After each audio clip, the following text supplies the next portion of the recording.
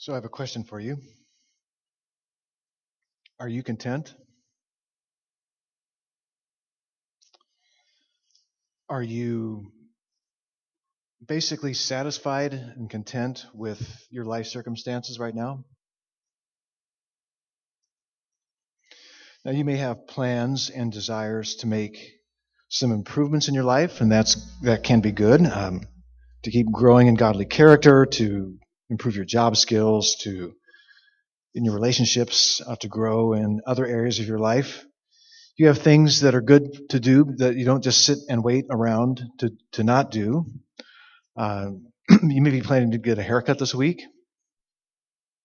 You may be needing to clean out your garage. You may need to do your laundry. But even with valid desires to do things you need to get done and to enhance and improve areas of your life, are you content from the heart with your situation in life, and in particular, with your finances? As we continue our study of 1 Timothy, Paul will revisit what is creating controversy in the church in Ephesus, which is modern-day Turkey. And he'll also talk about their need for contentment.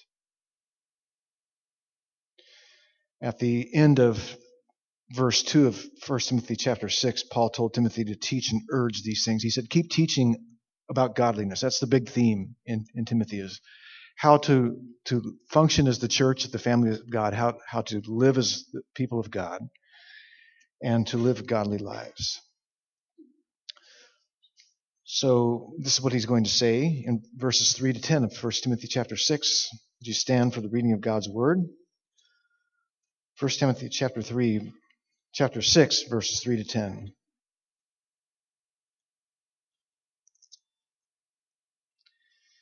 If anyone teaches a different doctrine and does not agree with the sound words of our Lord Jesus Christ and the teaching that accords with godliness, he is puffed up with conceit and understands nothing. He has an unhealthy craving for controversy and for quarrels about words, which produce envy, dissension, slander, evil suspicions, and constant friction among people who are depraved in mind and deprived of the truth, imagining that godliness is a means of gain. Now there is great gain in godliness with contentment, for we brought nothing into the world, and we cannot take anything out of the world. But if we have food and clothing, with these we will be content. But those who desire to be rich fall into temptation, into a snare, into many senseless and harmful desires that plunge people into ruin and destruction. For the love of money is a root of all kinds of evils. It is through this craving that some have wandered away from the faith and pierced themselves with many pangs. Father, we give you thanks that Jesus is our hope in all things. May we learn, Father, from your word today what it is to be content in him and to be satisfied in you. Help us by your Spirit to do these things. Give me strength, Father, to teach these things according to what your word says. In Jesus' name we ask. Amen.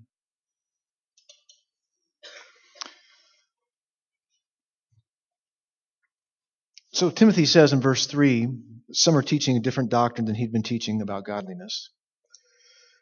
What they're teaching does not agree with the sound or literally the healthy words that about Jesus Christ that he's teaching. And so what he's saying is that the sound words of our Lord Jesus Christ and the teaching that accords with godliness is what we need to be teaching. If you're not teaching about Jesus Christ, you don't produce godliness. So you need the truth about Jesus Christ to produce godliness. And if you're not teaching that, as he says in verse 4, he says there are some false teachers who are puffed up with conceit and understands nothing. Anyone who doesn't teach the true gospel of Jesus Christ and the teaching that produces godliness is conceited and understands nothing. He's arrogant and ignorant.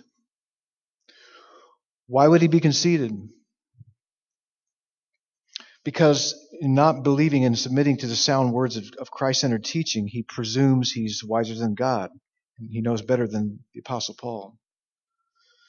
Some false teachers directly reject the scriptures. Others are more subtle and claim to have new insight that others have missed. They claim to be enlightened. Others are skilled at taking scriptures out of context and interpreting them in ways that fit worldly wisdom and fleshly desires. So in their conceit, these false teachers seek to be looked up to as having superior knowledge. But Paul says they understand nothing as far as the truth of the gospel. In the second part of verse 4, he talks about these people have an unhealthy craving for controversy and for quarrels over words. This is what really gets them going. They love to argue about words. They like word wars. Their teaching, therefore, doesn't produce godliness. It produces envy, dissension, slander, evil suspicions, and constant friction. And where these things exist, where there's envy, where there's divisions, where there's slanders, where people are thinking the worst of each other and constant arguing, you can be sure the gospel isn't being taught. Christ-centered teaching is not present. Sometimes these things are the result of when people major on secondary issues, get in fights over things that don't matter that much. Such people don't want to talk about the main and plain things of Scripture. They want to be the experts who speculate on the issues the Scripture isn't really addressing. They love to argue and debate over these things, and they seem to love the division and disunity it creates.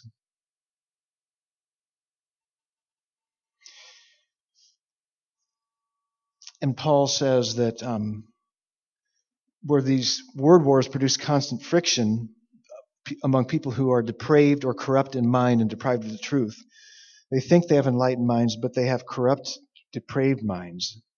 Because they've been under Paul's and Timothy's instruction, they heard the truth, but it didn't stick, it didn't take root, and now they're deprived of the truth. What all false teaching has in common, whether it adds or subtracts from the gospel, is that it appeals to what makes sense to fallen human wisdom and desires. So it just feeds into things that we desire in our corruption, in our fallenness. But Paul points out that they imagine that godliness is a means of gain. So that's the second part of verse 5.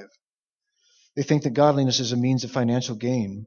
So that's another major motivation that the false teachers have, is they're after money.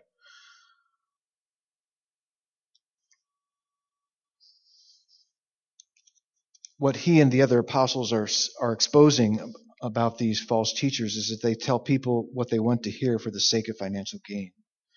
A good bad example of this, or a bad good example of this, is what we call the prosperity gospel. Prosperity preachers say that God promises you to be healthy and wealthy in this life if you just have enough faith. If you have enough faith, you can claim your health and wealth from God. You can, by faith, speak your health and wealth into existence. Prosperity preachers often say that you activate your seed of faith by giving money to their ministries. So you want to have faith? Give money to my ministry, and that's what will work for you. This prosperity gospel was created in America, but sadly we've exported it to other countries, who many of which are steeped in poverty and have lots of diseases and sickness. This plays into their desperate hope for health and wealth. When God doesn't deliver what they demand by faith, you can imagine their disappointment or devastation. A man in Kenya was taught this prosperity gospel. He believed that God would only send blessings into his life and never allow anything bad or uncomfortable. He believed that anything negative came from Satan. He became a preacher of this prosperity gospel. In 2003, he and his wife lost their first child. They wondered how God could let the devil overrun them. How could he allow this to happen? He writes, well-meaning church people suggest that our calamity could be due to sin in our lives, or a curse, or, as I firmly believe, to a lack of faith.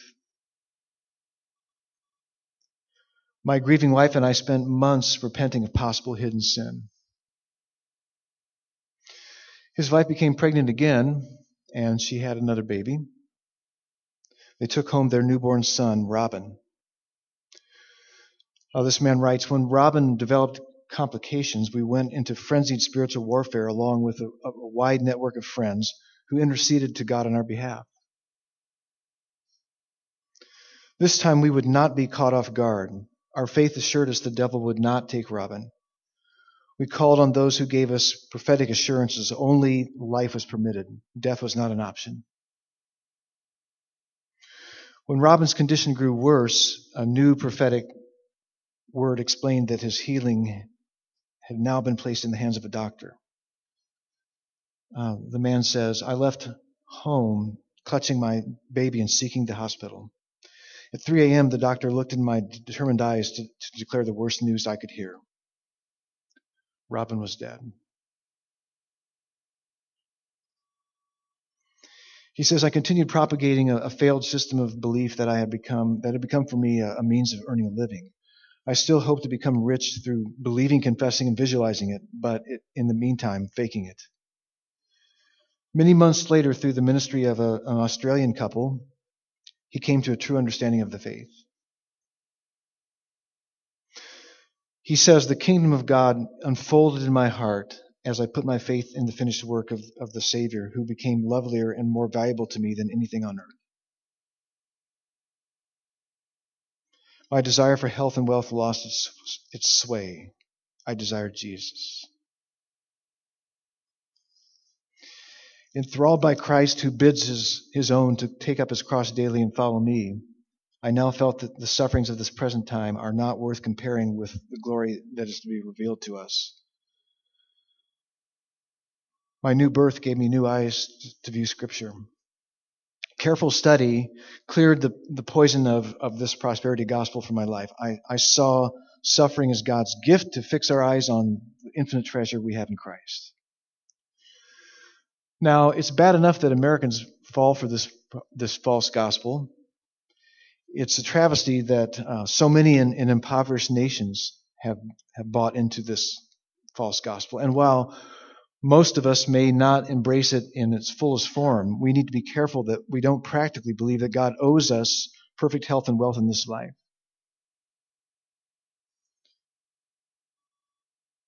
If we do the right things and pray the right prayers, God owes us perfect health, perfect prosperity. Now, God is good, and He does bless us with seasons of good health, and He does provide for us. So it's not that He doesn't do that at all. But these are not guaranteed, nor perfect, nor permanent in this life, no matter how much faith we have. The problem with the prosperity gospel is an overrealized eschatology. You say, wow, that's terrible. What is that? It's basically, it's saying that what God has promised for the future when Jesus returns is what He's done for us completely now. God has promised perfect health and wealth and pleasures forever when the kingdom of Christ is here in full, in the new heavens and new earth. So that's coming. It's coming. You say, but how can I trust God when He has allowed such hardships in my life? How can I trust God when He has allowed such terrible things to happen in the world? Well, the answer is you trust God because He has sent His Son Jesus, who paid the penalty for our sins on the cross, and through that provides perfect forgiveness for all of our sins. You have that now if you're trusting in Christ. You trust God because in Jesus' death and resurrection, He does provide for us perfect health and perfect new heavens and new earth. Perfect holiness, incorruptible bodies, and perfect satisfaction in God and His redeemed people, and in the riches and glory of the new earth. So that's what we're putting our hope in God for.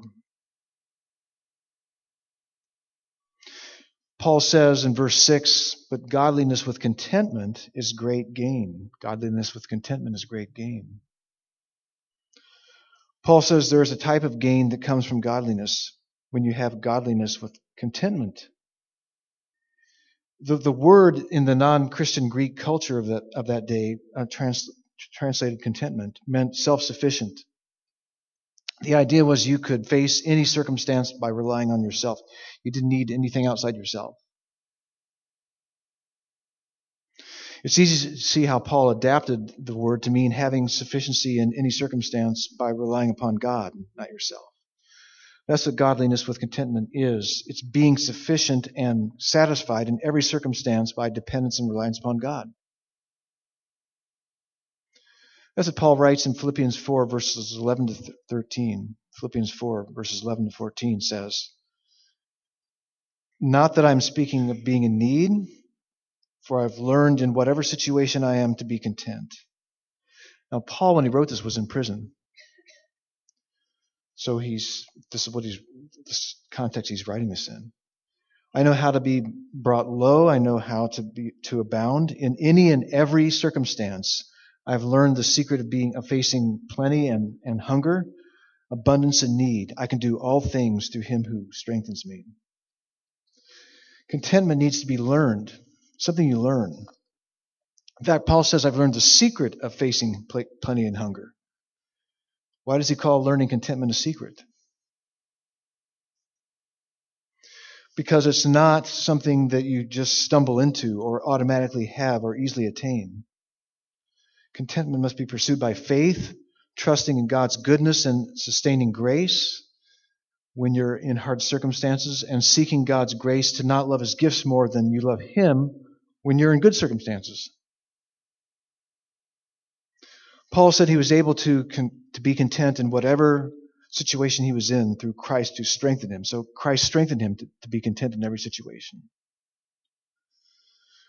We need to ask ourselves, am I truly content in God in difficult circumstances?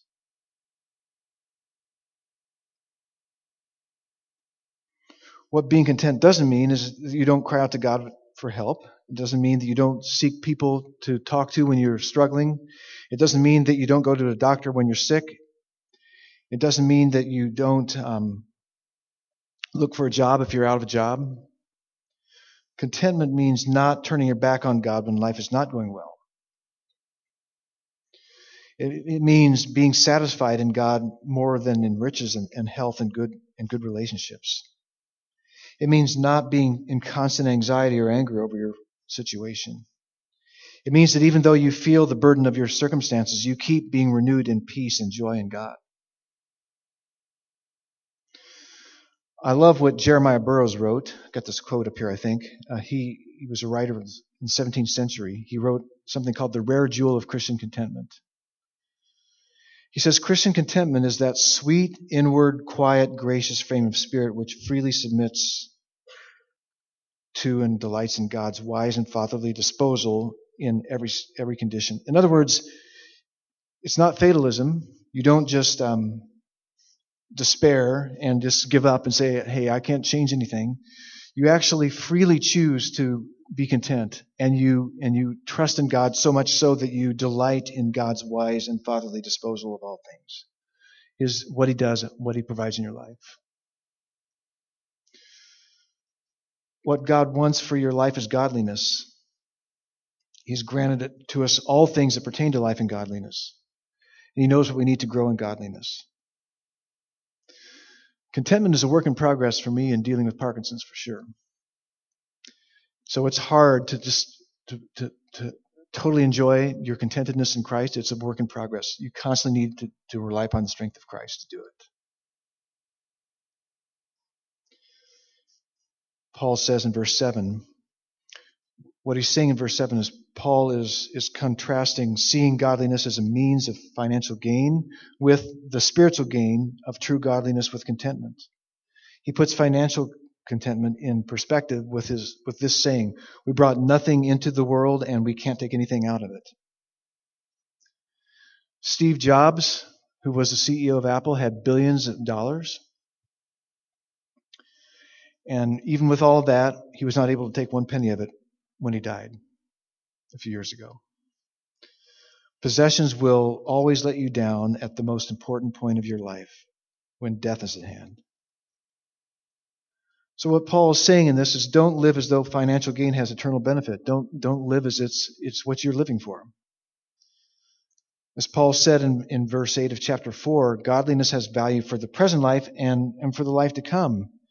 Godliness and contentment go together because the godly person trusts God to give him what is good. He doesn't trust in money for his sufficiency and contentment. Well, what Paul says in verse 8 is amazing. He gives a contentment reality check. Can you and I say this? Can you and I say, but if we have food and clothing, with these we will be content? If that's all you had was food and clothing, would you be content? Can you imagine? No furniture, no home, no car, no TV, no smartphone, no books, no computer, no tablet, all the other toys and tools and trinkets we have. We're so sure that if we just had more money, we would be content. John Rockefeller was a millionaire. He said, "I've made many millions, but they have brought me no happiness." When asked how much money is enough, he said, just a little bit more. Just a little bit more is always enough. Another millionaire, John Jacob Astor, described himself as the most miserable man on earth. I think our economy would collapse if we were all satisfied and content with the basics.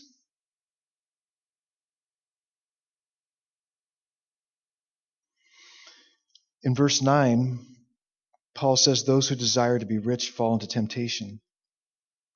If you desire to be rich, he's not saying if you are rich. He'll talk about that in several verses from now.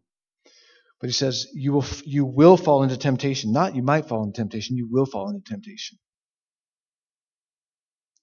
And that temptation is a snare like an animal trap with bait. It ensnares or traps you into many foolish and harmful desires. And those foolish and harmful desires plunge you, drag you down, submerge people into ruin and destruction. Not a few lottery jackpot winners of millions have lost it all because of foolish decisions they made. The snares that have overtaken them into senseless decisions and harmful desires. How many celebrities have been ruined, even died due to their desire to be rich? And how many lower and middle class people, lower income people, have been ensnared by the desire to be rich? The word ruin means total ruin and destruction. And the word destruction is a standard term for eternal destruction of the wicked. So Paul could be saying that the desire to be rich prevents true saving faith in Jesus from taking root, leaving the person to eternal judgment. That's why Jesus said it's easier for a camel to go through the eye of a needle than for a rich person to enter the kingdom of God. You say, I don't want to be rich, I just want enough to live on. Well, if you make $25,000 a year, you're among the richest 10% in the world. Paul says in verse 8, is often misquoted. He says, for the love of money is the root of all kinds of evil. I used to hear this quoted a lot, maybe you did too. Money is the root of all evil.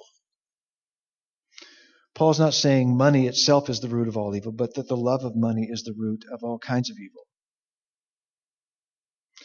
It's not wrong to make money, even lots of money, but if you love it more than God and put your hope in money and don't use it for God's purposes, it will lead you into all kinds of evil, even evil that you never imagined. This craving for money can lead us to wander away from the faith, turn away from Christ. Such people don't usually just suddenly decide to leave the faith because they love money.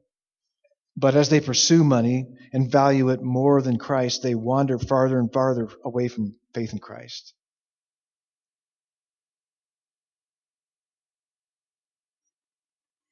People love and pursue what they think will make them happy.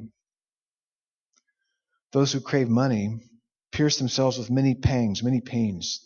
The word for pain has the sense of great distress, intense anxiety. It's ironic that what we think will bring happiness and contentment can bring us great misery, pain, and anxiety. Doesn't matter how much you have, if you love money, it will bring this about.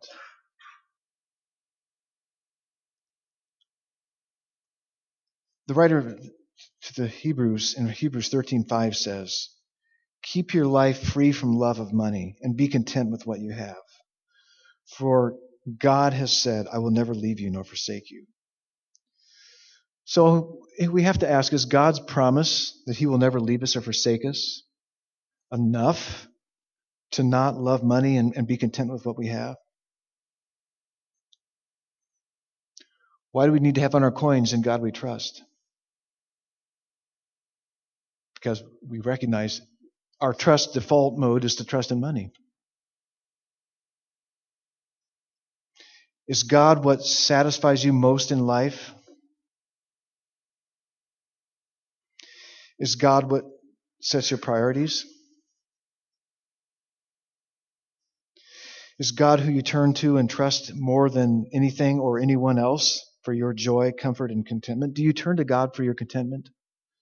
Are you content in God?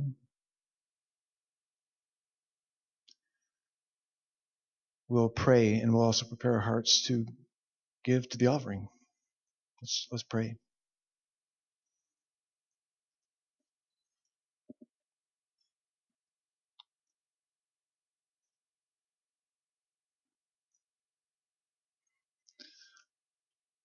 Father, we give you praise. You've given to us everything that pertains to life and godliness. I ask, Father, that my desire above all else would be to grow in godliness and to be content in what you provide in my life for that. Thank you that you've richly given to us. You've given to us, your word says, every spiritual blessing in heavenly places in Christ. And in that blessing, you guarantee that we're going to be holy and blameless before you, and that we'll enjoy the riches of your kingdom glory when Christ returns. Until that time, Father, we want to learn the secret of being content in every circumstance, and to be pursuing contentment in you and pursuing all that you have for us in Christ, living and delighting in you and being satisfied in you above all things. Father, I thank you for this church family who generously gives to your work. And so we Father, have the opportunity to show that we can be trusted. We can be faithful in our use of money, not just what we give to the ministry of harvest, but in part because we do trust that you're using the funds that we provide through our gifts here for the sake of growing the presence of the gospel in our community, growing us up in Christ, spreading your work of mercy and mission throughout the nations. So thank you, Father, for giving us and trusting to us what we can use for your kingdom. May we delight and find satisfaction in you. May we be content in what you provide for us. In Jesus' name we pray. Amen.